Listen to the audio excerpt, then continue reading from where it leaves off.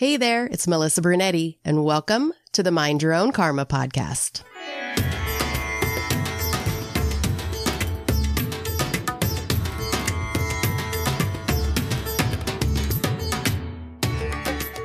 Hey there, Karma Crew. Thanks for joining me for this episode of Mind Your Own Karma, the Adoption Chronicles. Today, I have Laura Engel on the show. She is an author and a birth mother.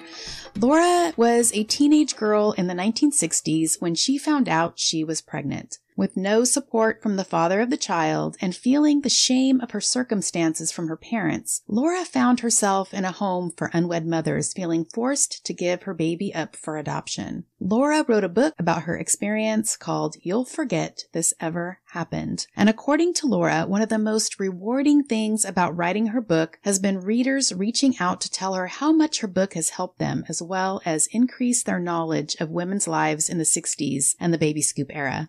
Laura L. Engel, an award-winning author, is originally from the Mississippi Gulf Coast. She moved to San Diego, California over 55 years ago. She lives with her husband, Gene, and their beloved golden retriever, Layla. She is the mother of 5 adult children and 10 adored grandchildren. And before we get into the interview, I just want to say, if you are watching the video or watching on YouTube, I apologize for my portion of the video. My guest sounds lovely and looks perfect, but I am having computer issues and my new computer did not come in when it was supposed to. So I apologize, but the interview is still awesome. So I hope that you listen. Here is my interview with Laura Engel. So we are welcoming Laura to the show today, and she wrote a book, You'll Forget This Ever Happened. She is a birth mother and tells her story beautifully. I love, love, love your book. It's one of my favorites, Laura. Thank you. Thank you so much. Yeah. So let's jump in. Can you start by sharing a little bit about what your family life was like growing up? Oh, yes. Well, I grew up in Mississippi I was born in the 40s, grew up in the 50s, and it was just your typical, I should say 50s and 60s, and it was just your typical family. You know, we went to church together. I was the only daughter. I had 3 little brothers. My mother had some issues, but as a child, you don't realize that. You know, you just think that's the way it is. And I had a grandmother who lived next door, which was just a beautiful experience because I was her only granddaughter for many, many, many years. So she spoiled me rotten, but I learned so much from her. She was like having another mother. And when my own mother couldn't deal with things, my grandmother, helped me through a lot of issues. I went to school. I was a good student. I was president of the MYF at church. I had a good life, and it was a nice place to grow up on the Gulf Coast in Mississippi. It was small back then, smaller town, and everyone knew each other. It was beautiful. And then I made the big mistake of when I was in high school. I was a good student. I was involved in a lot of organizations and having, best time in my life, and fell for a guy like teenagers do. And I ended up getting pregnant. And that's when my whole life changed because I wasn't the good girl anymore in everyone's eyes who knew about it. And it became a big, dark secret, of course, because I, like most teenagers, kind of buried my head in the sand and thought it would go away and that it really wasn't happening. And by the time my mother found out, it was pretty ugly, because back then, and I know everyone's heard this before, but it's so true. And I've told my other children this. It's like right away, you're not the good girl. Right away, you're a big secret. What's happening to you? You're ashamed. You are full of not only shame, but you're horrified because back then, that was probably one of the worst things you could do as a young girl. So I went to an unwed mother's home that my minister had suggested to my family. At first, I had I tried to convince my boyfriend that, he had actually graduated before this all happened, was in college. But I tried to get him to, you know, marry me and or to do something or to help me. And he didn't want any part of it. Yeah. And so that was another embarrassment. Not only was I in this situation that I didn't even understand at all, because 17-year-olds back then were much more naive than 17-year-olds now. Um, we knew absolutely nothing really about pregnancy or childbirth or any of that. None of my friends, I never would have asked them about that. So here I was growing up with this great life, and I felt like I had destroyed all of it. I actually thought it was the end of my life when this happened. And I was taken away and put in unwed mother's home in New Orleans, Louisiana. The first time I'd ever been away from my home, the first time I'd ever been away from my family, and told not to ever speak of this to anybody. And I didn't. I That was my Yeah. secret. I was going to back up for a second. Yeah. Back up for just a second. And you were talking about, how people felt about unwed pregnant girls in the 60s. And how did people treat you? And what did they think about you? And how did you think and feel about yourself? Well, it was awful because up until then, I had, of course, I'd had self-esteem. I was doing well in school. I had friends. My life was the typical teenager's life.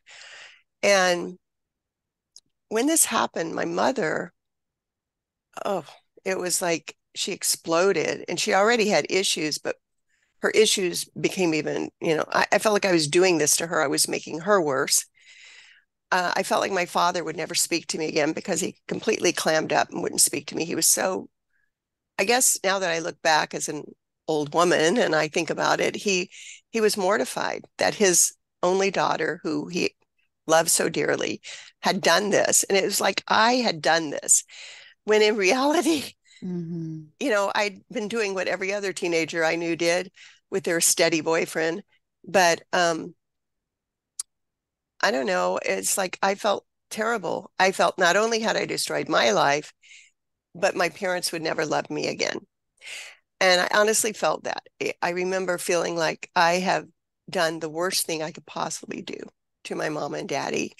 And my grandmother also, who I adored, was horrified. And she was from a generation that was, you know, girls that did that were bad girls and loose girls, hussies, and I wasn't any of that. Um, my mother turned on me quickly, but then she mellowed out after a while. That first, I stayed home for a month before they shipped me away. I was um, actually I arrived at the unwed mother's home in March, had my son in July, so I was there quite a while. But it destroyed a lot of things in our relationship as a family. I grew to be so angry with my parents. I felt like they had betrayed me because my mother had said, well, okay, we're going to take you to this unwed mother's home. And I don't know if this is her exact words, it's so long ago, but she said, we're going to take you to this unwed mother's home. We're going to leave you there so that nobody knows you're pregnant. And when you come back, well, I'll raise the baby. That's what she said. We'll pretend like it's mine. Well, I look back now and I think, how insane is that? Like, this woman doesn't look pregnant, and all of a sudden she has a baby. Her daughter's been gone for 5 months. But I held on to that. I held on to it because I Yeah. felt like, you know, I just think I think she'll do this for me. But once I got to the home, my father told me, no, you won't keep this child because your Yeah. Do mama. you think that do you think that your dad said no, or do you think that she was just saying that to you? Do you think she really wanted to do that in the first place? Well, that's a question that I've asked myself a million times because we never spoke about it. Mm-hmm. All those years, my parents and I never Mm-hmm. spoke. They wouldn't talk to me about it.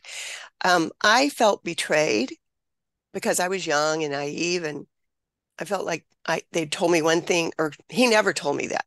He never talked about it. The whole month I was home. Um, he actually drove me to Georgia where my boyfriend was stationed. He had joined the army. I always think to myself, he would rather go to Vietnam than marry me. My father had this, it was crazy. My father had this idea if he went to the army base with me, we would get married and have like a shotgun wedding. And it would be, which I didn't even know that was a shotgun wedding, but anyway, without a shotgun, but it didn't happen that way. And I just feel like maybe Mama meant it. Maybe she wanted to do that, but my mother had so many issues. And I honestly think that because of her issues, that my father didn't want her to have to raise another child because she had enough trouble raising me and my three brothers. And she went to bouts of depression and she had a lot of mix-ups. I wonder sometimes in this day and age if she had been diagnosed with something, if it might have been, you know, a disorder of, you know, something where she couldn't. She was very depressed, and she just had she could flip a switch. And I don't think my father wanted to go through that Mm-hmm. anymore. And I think maybe he had talked to her Mm-hmm. privately and she just couldn't talk to me about it because when we got to the home, she refused to go inside with me, which was another betrayal in my mind. Yeah. The time I needed her the most. Um, I've forgiven my mother. I don't sit and dwell on this because I know it's silly to go back and try to, but for years I held it. I held a kernel of hate for both of them in my heart. And I decided, Mm-hmm. number one, I would never do that to my children. Number two, um, I didn't have to have a relationship with them, which ended up being untrue. Of course, I ended up having a relationship with them, Yeah. but it was such a tough time. And I just want, and I wanted my son to know this. My son, who I gave up for adoption, I wanted him to know that I was forced into this. And all those years, I shoved it down and didn't think about it. But once I started writing about it, I realized this wasn't just my story. This was the story of thousands and thousands and thousands of girls in that era who had had the same thing happen to them. And the more I researched, the more I reached out to other women who had gone through this, I realized I was writing our truth, that we didn't go into this thinking, oh no, I'm pregnant. I'm just going to go to an unwed mother's home and have my baby and surrender him or her. None of us thought that. We were so naive. And when I was writing it, I said to one of my writing coaches, I don't want to sound like a victim. And she said, you are a victim. And I said, no, no, I'm not. I'm strong and I am not a victim. And she said, you're a victim in this case. You young girls, Mm. you did not have a choice. You did not, they didn't ask us, what do you think? And there was never any help. Yeah. There was never somebody saying, listen, we'll help you get through school. Nobody said that. They said, you cannot go to school now. You cannot finish school. God, you didn't go to school pregnant in those days. And God forbid you didn't even see a teacher in a maternity top. It was like pregnancy was this big Oh hush gosh. hush thing. And that's why we knew so little about pregnancy. Um, yeah, it, it colored all my relationships in my life. That whole situation did. Yeah. So what was it like at the home for unwed mothers? What was it like being left there with your by your parents? And then what was life like living there? Well, being left by my parents was traumatic. Like I said, I'd never lived anywhere else. And to have them drive away, it was horrible. I didn't know what was going to happen to me at this place. I didn't know, nobody had educated me on what was going to happen. I had no idea what to expect. Watching my father leave, my mother was still out in the car. He signed me in, and So I have vivid memories of this, which I pushed down for so many years. But the more I remembered it, the more bubbled up. And it made me understand when people are a victim of a traumatic experience and they forget about it, or they seem to not even know about it. And then all of a sudden, years later, they're like, oh my God, this happened. I thought, this has taught me a huge lesson because all those years of not, well, yeah, pretending it never happened, all those years of thinking, I'm fine, I'm fine. And then to think of myself as that young girl and to go back in time and remember those feelings and to remember my father signing the forms or whatever, to remember him telling me I couldn't keep the child in such a, I mean, as they're leaving me there. And I honestly thought they would come back. I didn't think, I always had this, I was a romantic, I always have been. And I thought like he's going to come back or even my boyfriend would come to save the day and take me away. And the unwed mother's home, wow, it was actually it was run very well. They fed us well because they want you to be healthy and the baby to be healthy. It was an adoption. Actually, you had the baby. A lot of women had it at the home. There was a clinic and there was a nursery where the baby was kept until it was adopted. Um, one of my, I think one of the biggest surprises for me was after the first day, they kept me in I called it a holding tank. They kept me in a room separate the first night. Then they introduced me to my roommate, who I thought was an older woman. She was in her 20s, but I was so young. You know how teenagers are. They always think everyone's old. And she was the grumpiest, most miserable person on earth. And I was I don't know, I was a happy kid. And I always loved to be around people and talking. And so I was put in this room with this grumpy person. And then I started meeting the other girls and all of us, it was such a variety of girls. But what amazed me, and I remember this, we were just girls. We were not, horrible monsters. We were teenagers for the most part. There were a few older. There were a couple really young. There was one girl, I think she said she was 14, but she looked even younger. And that was a sad story. But I've always loved people. I always want to hear more of their stories. So I would talk to these girls and we would tell our stories, even though we weren't supposed to. Oh, and another thing, when we went into that one mother's home, we were told, or we were asked, what do you want your name to be? This is a complete surprise to me. Nobody had said, oh, they're going to want you to change your name. And I was just, I know, and I was just rebellious enough that when the lady who was admitting me said, okay, Laura, what name would you like to use? I was like, what? And I was still so hurt because my father's sitting there after me crying and telling me I have to leave the baby. I'm too young to raise it. I don't know how to raise it. Mama can't help. I'm so devastated. She's saying, change my name. And I was like, change my name? I thought, no. And I said, I don't want to change my name. And she said, my father said, well, it's mandatory. And she said, it protects you from anyone ever knowing what happened. Now, this is how archaic it was. Now, we're talking the 60s. Now, the 60s are not, well, in my mind, they're not that long ago, right? But Yeah. they were archaic compared to now. And they thought changing a name would keep you from anyone ever knowing you did this and you're a different person when you're there. I don't think so.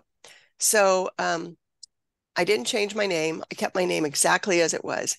And I had this little bubble in my brain that thought, you know what? If your baby comes looking for you, your baby will know you because you kept your name. And he will come. I always thought it was a he, and it was, but we didn't know back then either what the sex of our baby was. There was no way for us to find out. And I remember thinking that even as a kid. I remember thinking, if I keep my name, he can find me. And Yeah. they thought I was rebellious doing that. But then the girls I knew, a couple of them kept their name as well, but most of them changed their name. So it was an interesting, Wow. it changed me, made me a different person, Yeah. really. So in the book, it seemed like you deeply connected with your baby when you were pregnant. Can you talk about the emotional journey that you've been on through the adoption process? Yes. I almost immediately when I got there, my baby started to be present with me because, all the chaos had ended, being in my house, everyone mad, keeping the secret. I couldn't go to school. I couldn't do anything. I was just, like locked in my room. And I I still couldn't think of the baby as real because it wasn't there in my mind. It couldn't be happening. But then when I got there, it was quiet. I had a lot of time to think. And I did a lot of thinking. And the baby started movement in my body. And from that moment on, I felt a connection. And I loved it. I loved that baby. I never would admit this to anyone back then, but I loved being pregnant with that baby. Um, I, I've I have three other sons. I love being pregnant with all four of them. I was kind of weird because all my friends were like, "Who likes being pregnant?" And I was like, "I do," But I just love that intimacy of my little baby inside of me, and I knew this was probably the only time I'd be with my baby. I worked in a nursery because we all had jobs at the home. I'd never had a job in my life and I didn't know I was going to have to work. And it was like, you have to work here. It's like, I thought I'd be reading novels and, writing and sketching pictures. And no, Yeah. no, that wasn't what happened. You work every day. And I guess it's really a good thing because it taught me a lot. And I ended up working in the nursery, which was, it sounds crazy now when I think about that, putting this pregnant girls who are going to give up their children in a nursery holding babies. But I taught, I learned a lot about babies and I learned how to take care of them and feed them and change them. And, you know, I became really close to the night nurse that I worked with. She was a lovely woman, the first Black person I ever got to know because that was a very segregated time in the 60s. And Mhm. I never had friends who were Black. Every friend I had was just like me. I go to the home and I meet all kinds of girls that I never would have met, normally. And then I also start working in a nursery with a Black nurse, which was very good for me, very powerful. That changed me too. And I I had this intimacy with my baby. I knew he was a boy. I knew he was. I knew he was meant to be. I had this feeling I would still get to keep him. And I talked to him. I felt like every time he moved, I loved it. There was nothing about him inside of me that made me angry. I did not have any animosity over what had happened with him. And when the time came to give him up, it was the most wretched, horrible thing in my life. It was devastating. And one of the most devastating parts of this was I had no connection with anyone I could talk to about it, the feelings, except the girls. But once I had him, it was such it was like my parents came to get me. They wanted to pick me up the first day after he was born. And I understand they probably thought the longer I was there, the harder it would be.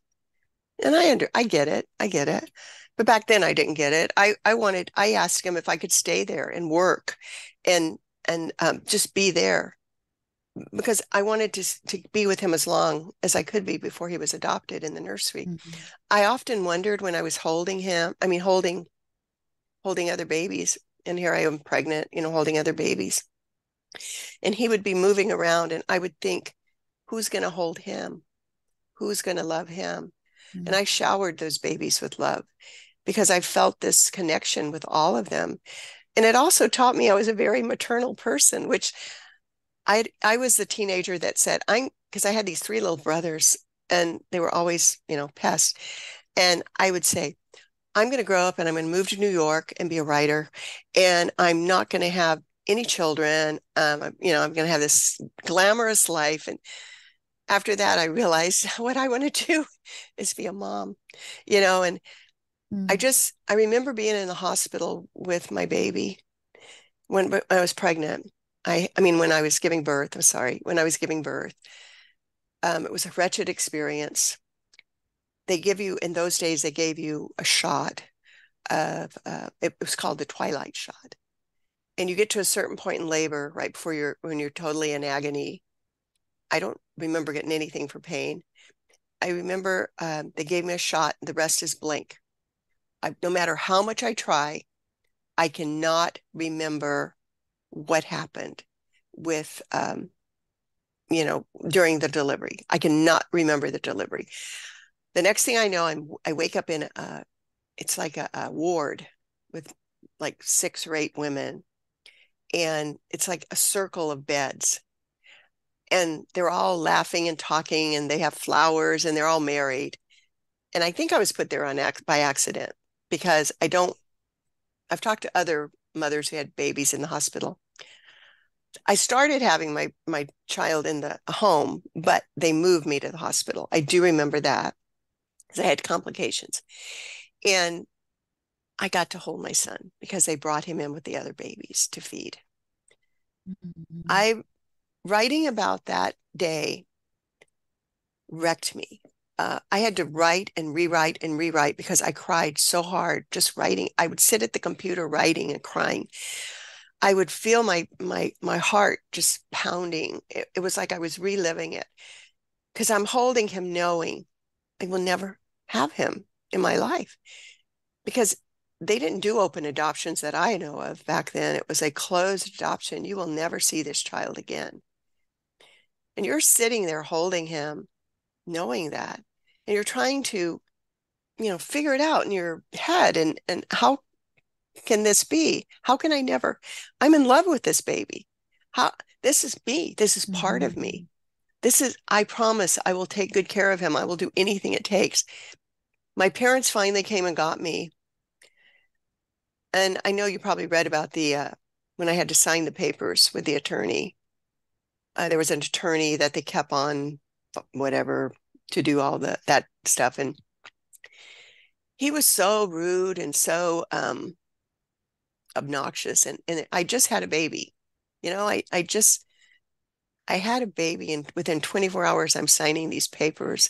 And this man is sitting in this office in New Orleans that I've been driven to by, I don't even remember who, because I don't remember anyone being with me. I had turned 18 the month before. And I guess that's why they Mm. didn't have anyone with me. I don't know. But there was no one holding my hand.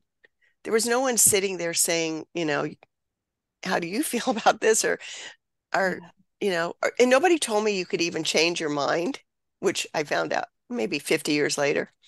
But I remember signing that paper, and he's looked at me and he said, strong signature. He said, you know what you're doing. And he said it in a rude way, at least in my opinion. It was not what you say to someone who's changing their life forever and someone who's hurting so badly. That was horrible. And then my parents come. They're there wanting to take me away. I'm begging them to let me stay. Of course, they're not going to let me stay. Some of the girls ended up staying for weeks after. And I kept thinking I'd be one of those girls, but no, I wasn't. And then you go home, 2-hour drive home. My memory of that whole ride is me crying hysterically, me screaming. And I was not, Mm. I mean, I was a dramatic, of course, I was a drama queen. I was a teenager, but I was never that out of control. I remember wishing we would die in an accident. I remember looking at the backs of their heads, thinking how much I hated them because they were taking me away from him. Um, they made it clear I was to calm myself down. And my father was never he was always very calm. He was a sweet man, really. And he was always very calm. He was the first love of my life. And here he was telling me to stop, stop. Mm. Look what you're doing to your mother.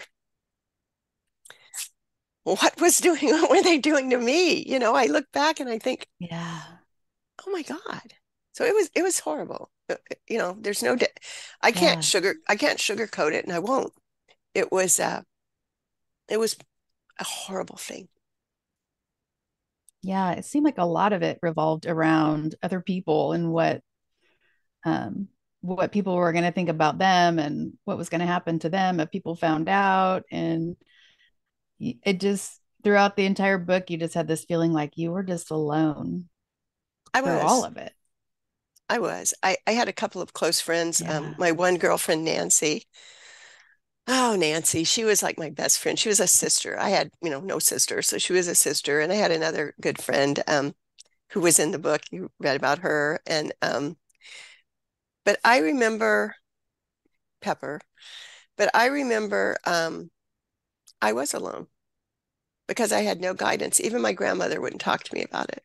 And if I did talk about it, Mm. they would leave the room or they would change the subject, or I'd get that look, or I'd be told something really ugly by my mother. What did you expect when you slept around with all those men? I did not sleep around with a bunch of men. I mean, it was like I was called a whore.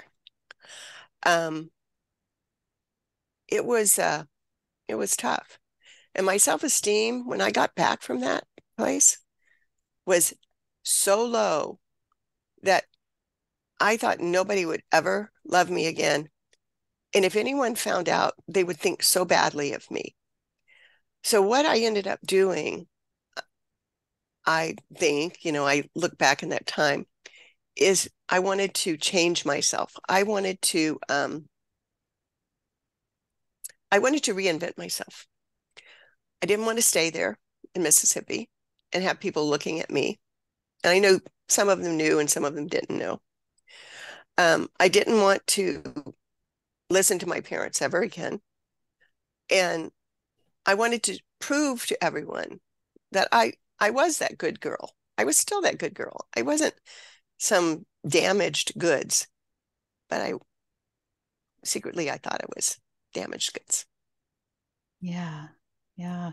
And then was it close to a year after you came back, you met someone and got married and had some Actually, kids? actually, my brother, I had brothers. The one who was the oldest, he was only a year younger than me. The other two were younger, but he was only a year younger than me. And he invited me and my friend to go to a party on the beach. I had not gone out at all. I mean, I didn't go back home and start dating. But it had only been like a few months. And my friend wanted to go to the party and had been telling me, you have to start living again. So we went to the party, and it was at that time that I met the man who would become my husband. Um, and I look back now and I realized over the years that he was marrying me because he was lonely. He was stationed there in the Air Force. It's a big Air Force town.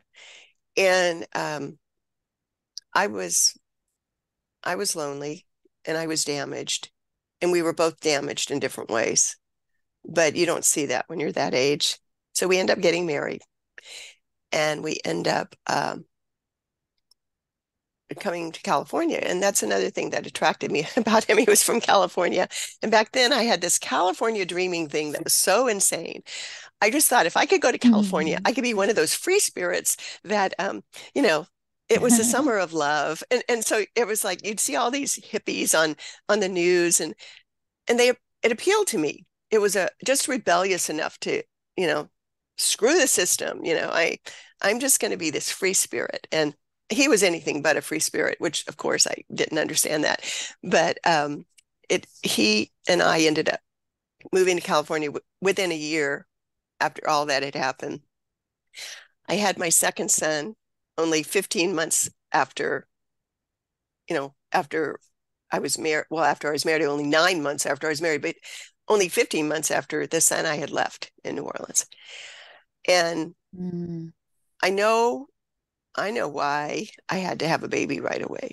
I I was replacing the baby I'd left, but of course, this baby was a totally different baby, and um, you know, Yeah. but yeah, I know if all that hadn't happened, I'm sure I would have stayed and my life would have been so different. But everything happens for a reason. And I was married to that man for 10 years. We had three sons. So within 8 years, I had four boys. But it was the most wonderful Mm. time of my life. It was not the marriage, but the children. I adored being a mother to my sons. I still do, but I mean, I really adored it when they were growing up and little. And um, I felt like I was the luckiest woman in the world to have my three sons. And I always worried when I was pregnant with him, this is so crazy, but I'll tell you, I'd always think, am I going to be punished for leaving my son? I honestly Mm. worried that something would happen to my other boys. I always had this fear if from the most small thing that would happen to them, I knew they could be taken. I think they could be taken away, which of course they weren't going to be taken away. They had a good home, they had a father and a mother, but 10 years later, we did divorce. I told my first husband what had happened, and I didn't tell many people, but I told him because I felt it was fair if he was marrying me to know who I really was. He got very upset. He thought it was horrible. He told me never to speak of this again. So he was perpetuating the same thing that my parents and my grandmother Mhm. had said. And I didn't. I never told anyone. I didn't talk to him about it. I would privately cry every holiday, every birthday of my son. I would wonder where he was. I would wish he was there with my other boys. I had no idea where he was, and not any idea even how to find him. I'd been told not to even look for him. That was like a crime. And I remember thinking, you know, I can't talk to anyone about this. I can't, he doesn't want me to tell anyone. And so what I did, I shoved it, shoved it, shoved it. So I didn't talk about it. Yeah. How about your sons? Did they know about your Mm-mm. firstborn? Did you ever No, tell them? no. They, I kept thinking I'll tell them when they're older, but when they're older, that doesn't really, they never were old enough, in my opinion, to tell them.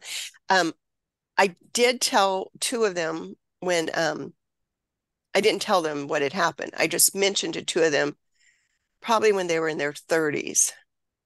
Um, Something had happened to me and there had been a baby. And that's all I said. And Mm. it was a odd kind of quick thing, something they didn't know, I think I'd said, but I never really told him. So and they were very quiet about it. They never said a word either. They were very sweet about it. They were my sons are not boys, they're old middle-aged men now. But that's what I tell them. They have more gray hair than I do. But they're so good to me, and they wouldn't push me to say something they didn't think I could talk about. And that was like a brief, you know, nothing. Years still went on that I never talked about Right. it. I Yeah. did get Did you married. ever find your, oh, go ahead. I Go did ahead. get married later, and this man, we're still married. It's 43 years this year, 44 this year at the end of the year.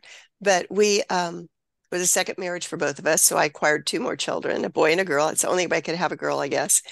And we raised our children together. I told him 2 before we got married. Once again, nobody knows. I don't tell my friends. I don't tell anyone. I owed it to him because he kept saying what a good mother I was. So I told him, you might not think so when I tell you what happened. And I told him what happened. And his response was just the opposite. He held me in his arms and said, I'm so sorry you went through that. Do you want me to help you find him? And if anything is that was like this man, his reaction was so opposite and so kind and so loving. And he still loved me and he still didn't think any less of me. And it made me stronger. But I still didn't tell anyone else. And he didn't either because he honored my asking him not to. Yeah. Yeah. I know the answer to this because I read your book, but I need to ask. Okay. Did you ever reunite with that baby, your firstborn? Yes. Yes. I looked for him in the old-fashioned way when I would go to a library and take my boys to story hour, and I would look through. I started finding books and stuff, but you'd have to write letters and all this, and I was so afraid my husband or somebody would find out I was doing this. So I kind of stopped that because I got busy raising these boys and then got married, get divorced, married again, worked full time. And always in the back of my mind, I would visualize him finding me, driving up to my parents' house, believe it or not. And he would be blonde hair, because his father had blonde hair, blue eyes. And he would walk up to the door and knock on the door in my fantasy and say, does Laura Baelius live here? And of course that never happened, but he was always going to find me. I just knew it. And life goes on. Kids grow up, grandkids come around. And I remember talking to my husband, Gene, about it. And one day we were talking and he said, do you think you'll ever find him? By this time we have the computer. So I'm looking on the internet and never could get far with that either. And I said, I don't know. And my husband said, well, gosh, he's almost 50 years old. Think about it. He's almost 50 years old. He's probably got kids. And I went, I never thought about it. Because in my mind, he was always this young man with blonde hair driving a red car. It was always a red car. And he'd drive up to the house and and my parents had lost their house in Katrina. So the house was no longer there. So he wasn't going to drive up to the house. So anyway, long story short, um, we got on Ancestry DNA. We took our DNA test. We did it with all of our kids too. And we found all kinds of things. And I kept thinking, if he does his DNA, he can find me. And a year went by. And during that year, I must tell you this. During that year, something remarkable happened. I started this class. I just retired. It's 2016. I had retired and I was taking this class called The Artist Way. And in The Artist Way, one of the questions is, if you could do anything and nothing would stop you, money, other people, you could do whatever you wanted, what would you do? And the first thing I wrote down was find Jamie, because I had given him the crib name of Jamie. And that's how I knew him. He was Jamie in my heart. And I thought, wow. And every day in my journal, I would write, find Jamie, find Jamie, find Jamie. And then one day after the class, I told my friend who went to the class with me, she had been my friend for 30 years. And I told her I had to tell her something. And God knows why I picked that day, because subconsciously it must have been in my head to do this, but I never planned on it. And I told her, I said, I hope you don't think less of me, but I did something when I was a kid and I need to tell you about it. I told her. And she was so kind and said, I'm so sorry. Do you want me to help you find him? Just the same thing that my husband had said. And I remember coming home and telling him, I said, Gene, I told Jill what happened with Jamie. And he was like, wow. Because that for me was huge. I had not uttered those words out loud to anyone but him. And so I wrote about it. I started talking about it to her. I talked about it to him more. It began to be, I learned that the more you write about your secret, the secret starts losing its power. The more you talk about it, you speak about it, it loses its power. But the words you're writing and the words you're speaking have a different kind of power. I became stronger. I began to open up and feel you know, I can, this is something I lived through and I'm okay. I'm okay. And no matter what happens, if we never find each other, I'm okay. I'd finally reached that point. And lo and behold, after I reached that point, I'm walking the dogs. It was no, there was a presidential debate on that night. It was hideous, and I couldn't stand it. So I said to Jean, "I'm going to go walk, take the dogs out." We had two, at that time we had a lab and a retriever, and we take them outside. And I look, my phone pings, and I look down, and it says ancestry.com, and I'm like, "Oh God, it's probably some." I do genealogy too. And I thought, oh my God, it's some, cousin, eighth cousin that wants to chit chat. And I'm not doing that tonight. And so I almost didn't open it. And then I thought, what, what if I clicked on it, said parent child match? I am not kidding you, Mm. Melissa. I almost fell to my knees. My legs gave out. You know that old saying, they fell to their knees? I almost fell to my knees. It was just like, Yes. I couldn't talk. I had the most physical reaction to it. I came running in. I left the dogs out in the dark. It's fenced though, but I left the dogs and I came running in. And Gene's like, "What? What? What?" He knew something was happening, and I was like, I couldn't talk. I ran in here to my little home office, and I turned on my computer. Up comes on Ancestry comes private, my own little private page, and it says parent son match. I read the email. It says, I am adopted and I have some questions. And that's all it said. And it was signed Richard. And I Mm. thought, oh my God, they named him Richard. It was my first thought. I was like, what? I mean, that's not a name I would have He's even not thought Richard, of. he's Jamie. He's Jamie. And so my husband, by this time, has the dogs in. He comes, he sits down, he pulls up a chair and he sits down, and we're staring at the screen just like this. And I'm crying and gasping and having this physical reaction. And I'm like, oh my God, oh my God, oh no, oh my God, what do I do now? Because I'd always thought about him finding me or me finding him, but I didn't think past that. I didn't think, okay, what happens now? And so Gene said, be careful, be careful. He's a very cautious man. And he also is the voice of reason for me many times. And he said, just, think about what you're going to say before you say it. And do you think it's really him? And I said, Gene, it's DNA. DNA does not lie. It is, this is him. And then he said, just be sure. He said, ask him, like, when was he born or what date or something like that. Only he would know. So I very professionally, because his was very cool, it was not like emotional. You could be my mother or anything like that. So I calmed myself down. Jean went and made me some tea.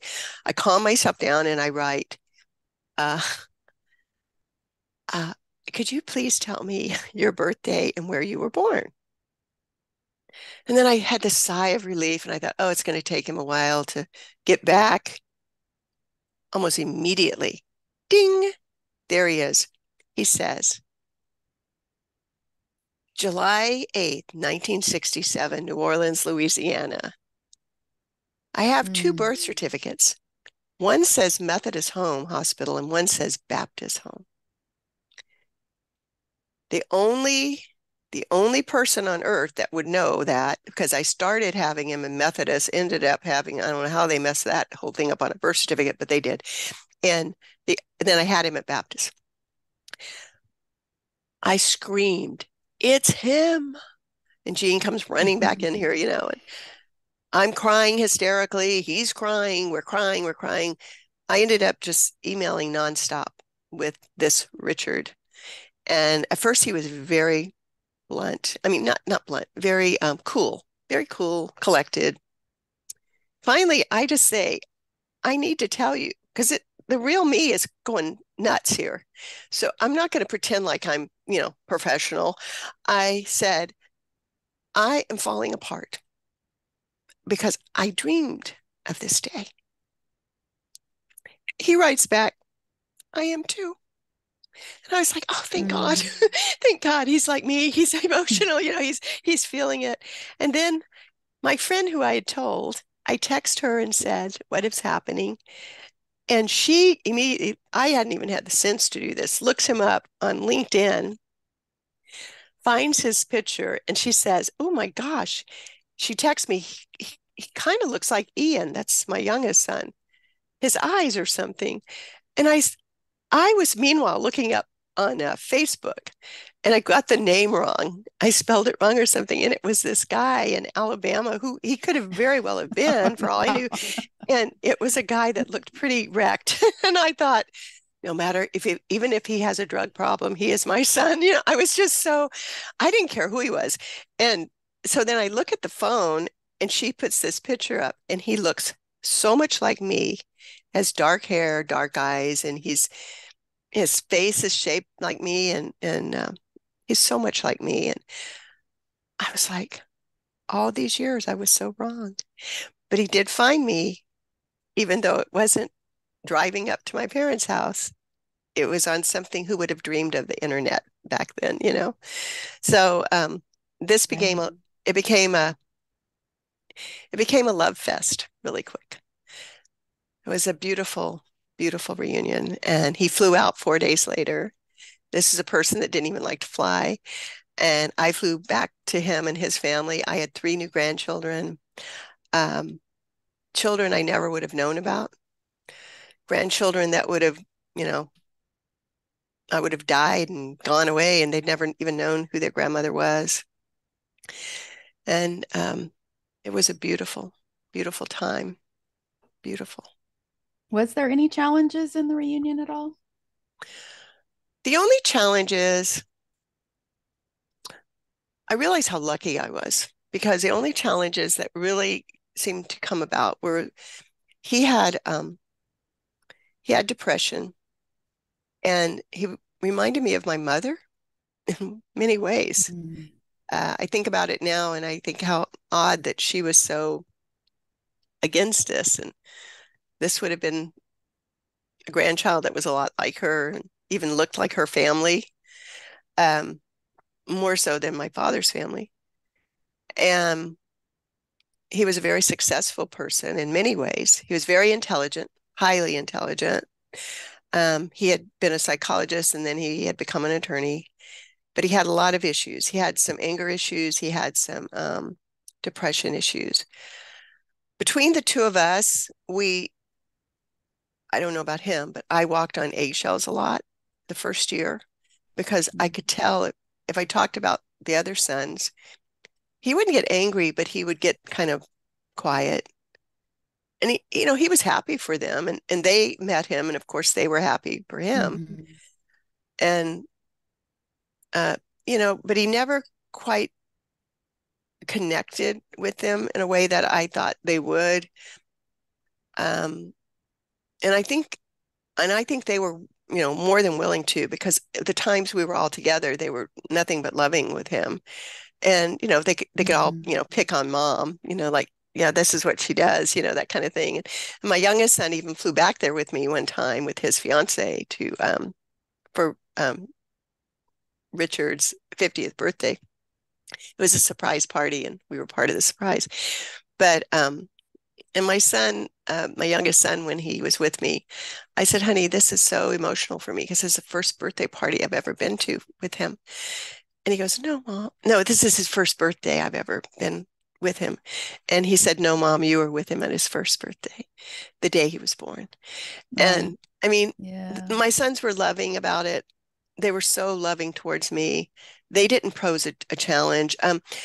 With all five of our kids, including my bonus children, um, there were moments that I realized the first year all I talked about was our reunion, you know, Richard did this, Richard did that, da, da, da, da, da, and until finally Mm. my youngest son told me, Mom, listen to yourself. But, at the same time, he was doing it just because everyone thought I'd lost my mind. And he understood why I was losing my mind. But at the same time, he wanted me to know. And I began to mellow out. I think the honeymoon stage was over. And my son and I had some intense conversations. I realized just how hurt he had been. He'd had these wonderful parents who had raised him and given him things I never could have given him as a single mom. Um, he, you know, I had come to the conclusion that this is life and this is what happened. We can't go back. We start fresh and we have to honor and appreciate that we have each other now. And the fact that I'm retired, I can fly back. I have the means to fly back, frequently. And he was still in Louisiana, and he could fly back here and with his family and visit us. So we had a good reunion. I've learned so much about other reunions. So I think ours was pretty stress free. Towards the end, it got more stressful because of 2020. And I knew he was Mm. depressed and I could not fly back there. We were all afraid. We thought whatever this virus is, it's going to kill us. And plus, we're in our 70s and I have asthma. It was all these things that you shouldn't be around anybody and you shouldn't travel and all that. So 2020 was a tough year, but we talked a lot. And he had gone through a really messy divorce and we talked a lot. But, I couldn't be there for him. And, and he just went into the depths of depression. And Mm. it was Mhm. pretty hard. I could say things to try to, cheer him or counsel him. The same kind of things I'd said to my other boys when they were growing up or when they were older. A mom's job's never over. It goes on forever. Here I feel like I'm not the kind of mom I was then. I don't, hang over my kids. But if they need advice or if they ask me or if I can, help them, I'm there. And for him, it was different. I never felt like he quite accepted or understood it or followed anything or Mm. understood what I was saying. So it was a tough time. 2020 was for both of us in that respect, as well as the whole world was having a tough time. Yeah. Um, so I know I had finished the book yesterday Mm, and thank I you. got to the reunion part of the book. And I was thinking, there's only 30 pages left in this book. Like they just got to the reunion. And I mean, we had talked before. And then I got to the epilogue, which you had told me about ahead of time. And I have to say that you and I have talked about discussing what happened, and we both agreed that it was part of the story, and it's a very important part to talk about. So, share with us as little or as much as you want to about what happened. Okay. Um, well, I told you how tough 2020 was. And for him was doubly tough living alone after, and having a really messy divorce. But he still got to see his kids and everything. And I kept trying to make that like, look how lucky you are. You're going to have your kids all the time still and whatever. And he, he, wasn't buying it. And I knew he was depressed, but I didn't know how depressed. And I've never dealt with somebody that couldn't seem to work their way out of it. I've heard of it, I've read about it, but you know, I didn't know. And I encouraged him to see a therapist, which he said he was seeing. And what happened was, I just signed with a publisher. I'd been writing my book for 5 years. I finally decided it's not 5 drafts. It's not going to get much better than this, whatever. He loved me writing the book. He thought it was great. He read some of the manuscripts and he loved it. And Mm-hmm. he was happy that it was going to be. He told me years before, just self-publish it. And I go, no, I want to do this the way I want to do it. And because he was happy that I was doing this. He thought it was great. And so that was like in January. And in February of 2021, I mean 2021, everything's loosening up about COVID. People are not as, petrified and the world's opening up a tiny bit. And I'm telling him, I'm I'm coming back there. I'm going to be first in line to get the vaccine. I don't care what anyone says about it because I want to fly. I want to fly back to see you and the kids. And he was saying, the same thing. And my husband, was excited about, going back and seeing them. And I kept thinking it'll do us all good, see each other. And I get this, I know we actually called him um, on a Sunday because we wanted to talk to the girls and his two daughters were there. And we're talking to him and he sounds good. He sounds upbeat. And I loved it. It was like we could actually talk and and laugh and nobody's, crying or upset or angry about the divorce. And I'm not counseling, I'm just chatting. And he talks to my husband about going on a fishing trip when we fly back because they both love to fish. And he says, we'll go fishing, we'll go down to the coast and da da da. And my husband's like, I'm all for it. I'm ready. I'm ready. This has been the craziest time. And then he says, promise me you'll always be close to the kids. And I said, of course I'm going to be close to the kids. I love the kids. I love my grandchildren. I have 10 of them. I love them.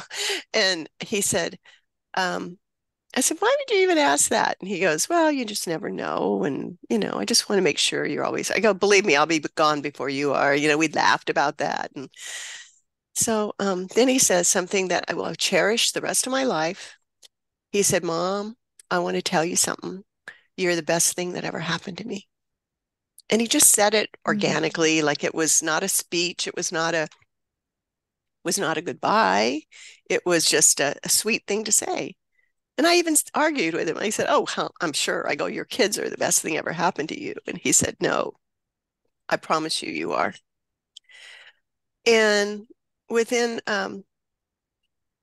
48 hours, I get a call from his oldest, who's a boy, his son, my grandson. And he tells me that his dad's gone. I didn't even understand at first. He's crying, I'm crying. I'm going, what are you talking about? And then he told me he'd taken his own life. It was probably, well, yeah, it was. It was worse than leaving him, in the home. It was because this was final. This was a man who had a life and children and had laughed. We'd laughed so much together. He made me laugh all the time. He was funny, sarcastic and funny and very witty, intelligent. This was a man who didn't need to be gone. And I kept thinking if it could have been so different, it could have been so different if he could have just waited. And then I would also say you can't save the day for everything. No matter who you are, mother, a friend, or whatever, you can't, I'm not in charge of saving the day. I called the publisher and asked her not to publish the book. I said, I need to get out of the contract. And she said, she's so wise. I love her. She said, wait, just wait. I'm going to set it aside. Mm. Whatever you decide, we'll do it.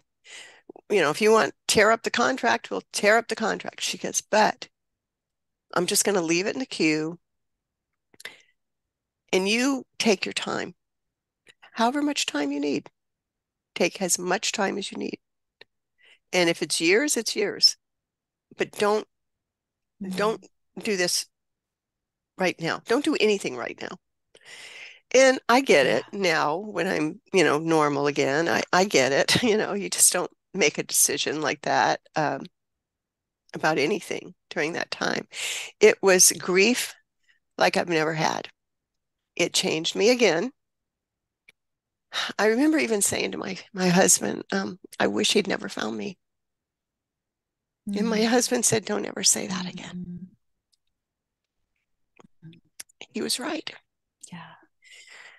Because by him finding me, I got to know him.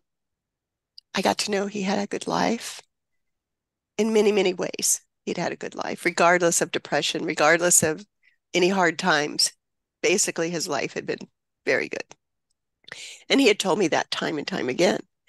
And it was uh, it was complicated. It was a complicated grief.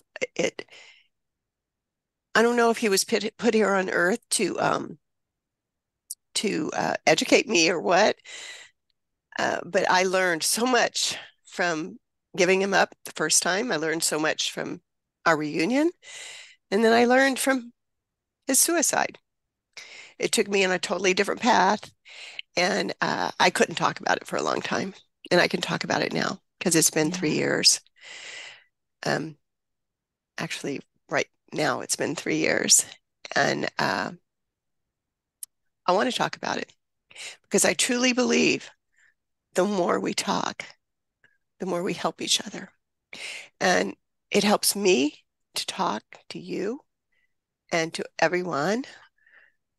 And it helps me to hear what everyone else has to say to me. Um, it's Yeah. just, I feel like I help them, they help me. And I've learned so much. I had no idea the statistics of adoptees and suicide. I, believe it or not, had never read The Primal Wound. Um, I was very naive about reunions because mine seemed so wonderful. And this has been quite a lesson. I can talk Yeah. about him now. I can talk about the good times. I can remember all the good times, and I still have my grandchildren in my life. We adore each other, and I will always be grateful that I have them because they're part of him. And his ex-wife feels the same way that I'm part of him for them. So it's been a tough one, but I decided about 6 months or 7 months after this happened, I would go ahead with the book because I was told by a very wise author that I know. She had read my book before it was published as a beta reader, and she said, "Your book's important. Your book's going to help a lot of people. Write an epilogue." Mm. Because I said, I can't because it's not a true story anymore, and memoirs are true. And she said, no, it's not. It's true for when it was during the time you write the Hmm. story. But if you feel like you have to tell the rest of the story, write an epilogue. And I said, I can't write that. It's too painful. And she said, you don't have to go into detail. Just tie it up, tie up the story. So I did. And the minute I did it, I felt relief. I felt like, okay, Mm. I can I can go on now. And I published it. I'm so glad I did. Not to Yeah. mention how much work it was. Yeah, it was nice to be able to have something for all the effort and tears and heartbreak it took writing it, Yeah. but the joy too. Yeah. I have like short blogs on my website, And I'm like, I write like 3 paragraphs and I'm like exhausted. And I'm like, I don't know how these people write these books. It's I hard. couldn't do it. I always Could wanted to not write. do it. I always wanted to write, and But I never did. yeah. Now I do. Well, I just want to thank you for being open to talking about what happened because, like you said, there's a lot of people that are unaware of the statistics. And, I often wonder, hearing your stories of birth mothers, if the um, suicide rate is something similar, with birth mothers because of, I read your stories and I'm just like, there's got to be a statistic of that too, as well. I can't imagine. Say a lot of birth mothers become alcoholics. A lot of birth mothers, it's a big Mm, percentage, um, do not ever go on to have another child, or they have a lot of babies, mm, like I did. But um, you're ashamed of yourself, even when you are okay with the adoption. I've talked to so many of them. I know we do have issues that will never go away. A lot of my, a lot of my, I guess you got to call it shame, still lives within me. So, you're mm. probably right. You're probably right. Well, what advice would you give a birth mother that went through a similar thing? Maybe found out that their child had already passed or passed after they met them. Um, what kind of support helped you? What helped you get through it? I am a lucky woman. I have a man that's like a rock. My husband was so supportive. My children were supportive. My friends were amazing. The writing community that I had, you know, attached myself to and written my book with the help of the lessons that classes and all that. When people, I didn't talk about it at first, of course, because I didn't like reach out to the world and I didn't put it on Facebook. I never said a thing, there's something that you almost feel, there's such a stigma for suicide that you're like almost ashamed, it's like you almost feel like you didn't do something you should have done. And I'm thinking, I don't want to be like my parents and think it's not about me. I have to get over that. Yeah. It's not me. This happened to him. And so I want them to know that what helped me was finally talking about it. Finally with, not just with family, but to other groups. To When I was first invited to talk about it to an adoption group, I was hesitant because I was like, how are they gonna look at me? You know, I didn't do enough, or I wasn't enough, or didn't he, wasn't I enough for him to want to live? And I'm thinking, that's not why. He didn't say it wasn't because I wasn't enough. It was for something else that wasn't enough in his life. And, I couldn't go back and change the adoption. And I want them to know that once you start talking and writing about it, just in a journal, just write it. It's not something to hold within you. It's something to find someone to talk, a support group, a grieving group. Um, I was fortunate to know women who are psychologists, and I'd gone to a grieving therapist before when my parents both died 4 days apart. That was another story. And Mhm. I just think it's so important for us to be able to talk about this because there's a stigma that you don't want to talk about it. And it's life. It is life. And you find this he wasn't a child, he was a man, but he was my child. And you find him and you're so happy and things are going so good. And when something like this happens, whether it be suicide or any death, it's awful. It is like you feel so alone and so, you know, you just don't have a group of birth mother friends, right there. At least I didn't. I Yeah. do now, but I didn't then. And once I started talking, I began to hear the other stories and the other mothers. And we are the only ones that really have lived through this as a mother. And it's Hmm. hard for my other children, as much as they support me, they can never feel, and I hope to God they never feel anything like this. And my husband is a rock, but he was not a mother, you know? So Yeah. talk about it, or find a group, find someone, and they're out there, and birth mother groups are out there. Um, and they're there to help and to talk about it. And we are we are a sisterhood, and we can help each other just by talking. It's so simple. Just, it's so many birth mothers I found too, even some that I knew at the home, still cannot talk about it. They cannot talk about Mm. being that in that experience or giving up a child. So if they lost the child again, it would even be more, difficult to talk about it. Find some support, talk about it, write about it on in your journal, or, you know, like I said before, our secrets, once you write them and you begin to speak of them, they lose all of that crushing power they have over you. And you will be amazed at the support and love that comes back to you. I have been shocked. It gave me new hope in humanity because I have never had anyone say something cruel or mean to me when I have talked about what happened giving up my child or or losing him. Never. I've only gotten love, and it's Mm. out there for you if you open up about it. Yeah.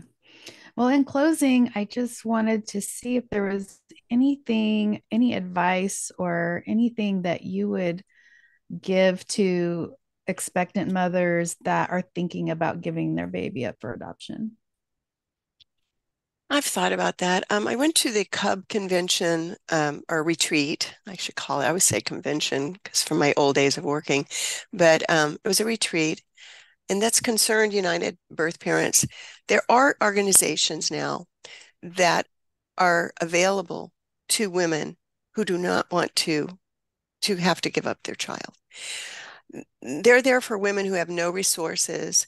There's nobody supporting them, like a family or a member, or, organizations that they can turn to. They don't know what to do. There are groups that are helping these women get their education, helping them with what they need immediately, helping them find a job, helping them to be a single mother. Um, Save Our Mhm. Sisters, I think, is the name of one. Um, I can look up some of my notes if you ever want and give you some ideas. But Yeah, there if you are, have the links, I can put them in the show notes. okay, I don't have them right now. I should have put it Yeah, together, just but I send them don't. to me. But I can Send send them them to to me. you.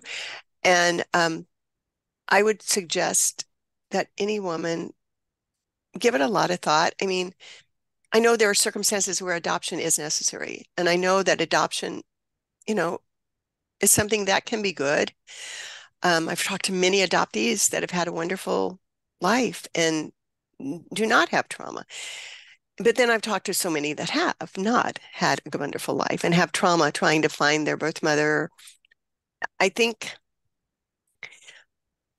it's important that they look at all the different choices they have now. And if they don't want to give up their child, do not let anyone. I mean, I know I would have been a good mother. I might not have had a lot, but I would have been a good mother.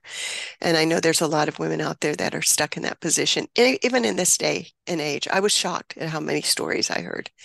I always thought it would maybe easier with open adoption, but now I don't know. Is it?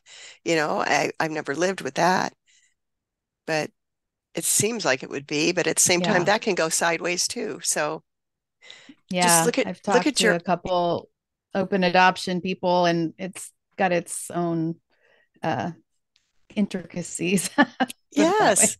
I mean, how, and also I learned something new that you can actually, I mean, the adoptive parents do not really have to do some of the things that they agree to do in the open adoption. That's what I Mhm. was told by several people at the retreat. Mhm.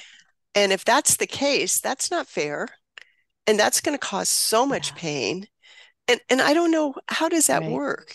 How does it work? I've never, like I said, I'm not an expert on that. I've only lived the other way. But I do know Yeah. that what happened to me happened, and my life has been good. My life has been blessed in all kinds of ways. And it was, it happened. It's something I have to live with, but at the same time, I have to accept. So, Yeah. Laura, where can we find your book? oh, Do you have a here, let me, website? I just happen to have a copy of my book right here. You'll Forget This Ever Happened. Yay. And it's by Me Laura L. too. Engel. See, matching books. Thank you so much for reading it. My book is on Amazon. Yes. It's actually on, you can get it at any bookstore. It's available, Barnes and Noble, or anyway. You might have to order it if they don't have it, but on Amazon, you can get it immediately and you can get it on Kindle. I am working on a audio book with one of my sons, my middle son, Mark. He is uh, a musician and he has a sound studio in his apartment in San Diego. And so he and I have been working on that, collaborating. So I will have that in the future. But also, you can find me on my Instagram is storyteller Laura. And my website is lauralengel.com. Make sure you put the L in there because there's another Laura Engel, lauralengel.com. And my Facebook page, I have two. The one that I use the most is not my author page. It's this is You'll have to put it in writing, but it's Laura L. Baelius Engel. I go there most of the time. But if anyone reads the book, I love talking to people who have read it and to hear their stories. I Most of the people I talk to are adoptees, and it's just been so rewarding.